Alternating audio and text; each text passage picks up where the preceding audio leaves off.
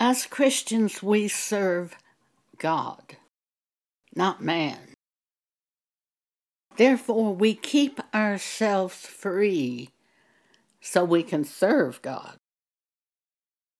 If you get yourself into financial bondage where you have charged something or have a mortgage or have to have something, it's very unwise.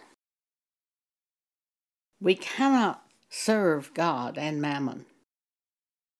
If you have to purchase something that you don't have the money to pay for, or even if you have the money to pay for it, and you choose to give up that money, it could be a burden to you.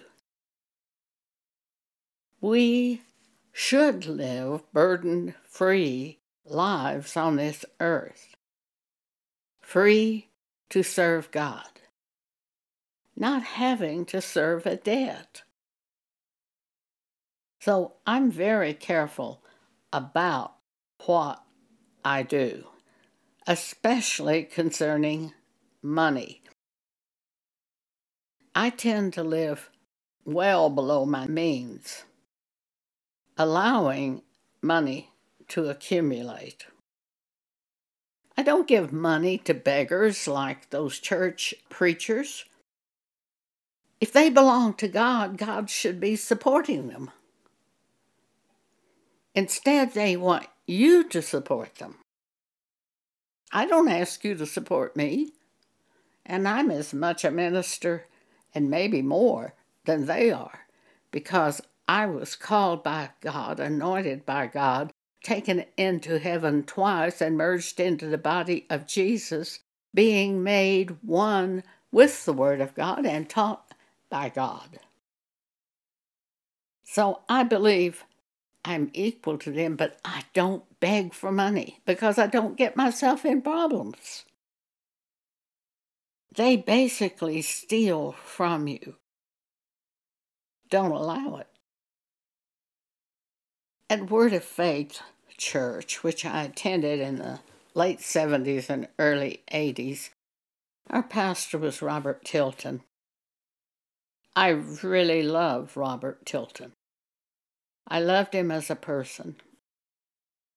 But he wanted to be great and famous, and he went out to become famous.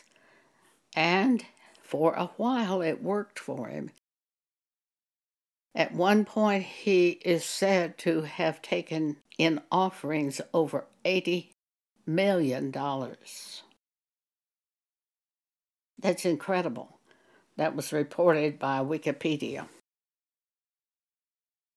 I don't ask you for money.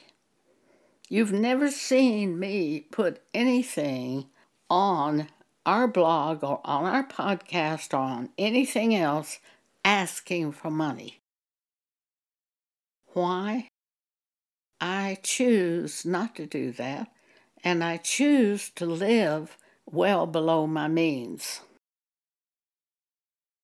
I don't take a salary from the ministry, although I have a right to take a salary from the ministry. Paul chose to live that way.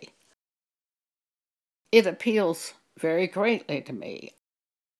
I want to be free to speak whatever God gives me. I don't want to be in debt to you or anyone else. Though a minister has a right to live off the ministry. Many ministers violate this right. They put themselves in debt. Actually, some of Robert Tilton's neighbors thought he belonged to the mafia because I think he and Marty drove 2 Mercedes. And they were afraid of him because they thought he was a mafia member.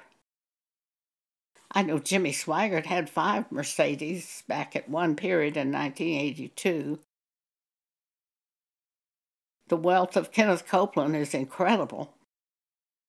I choose not to live that way because I don't want to be in bondage to anyone but the Word of God. Don't put yourself in a position where you have to purchase anything. Do we remember that God will supply all our needs? So if we need it, God will supply it. There are various ways for God to do that. But don't go out there and get in bondage to money.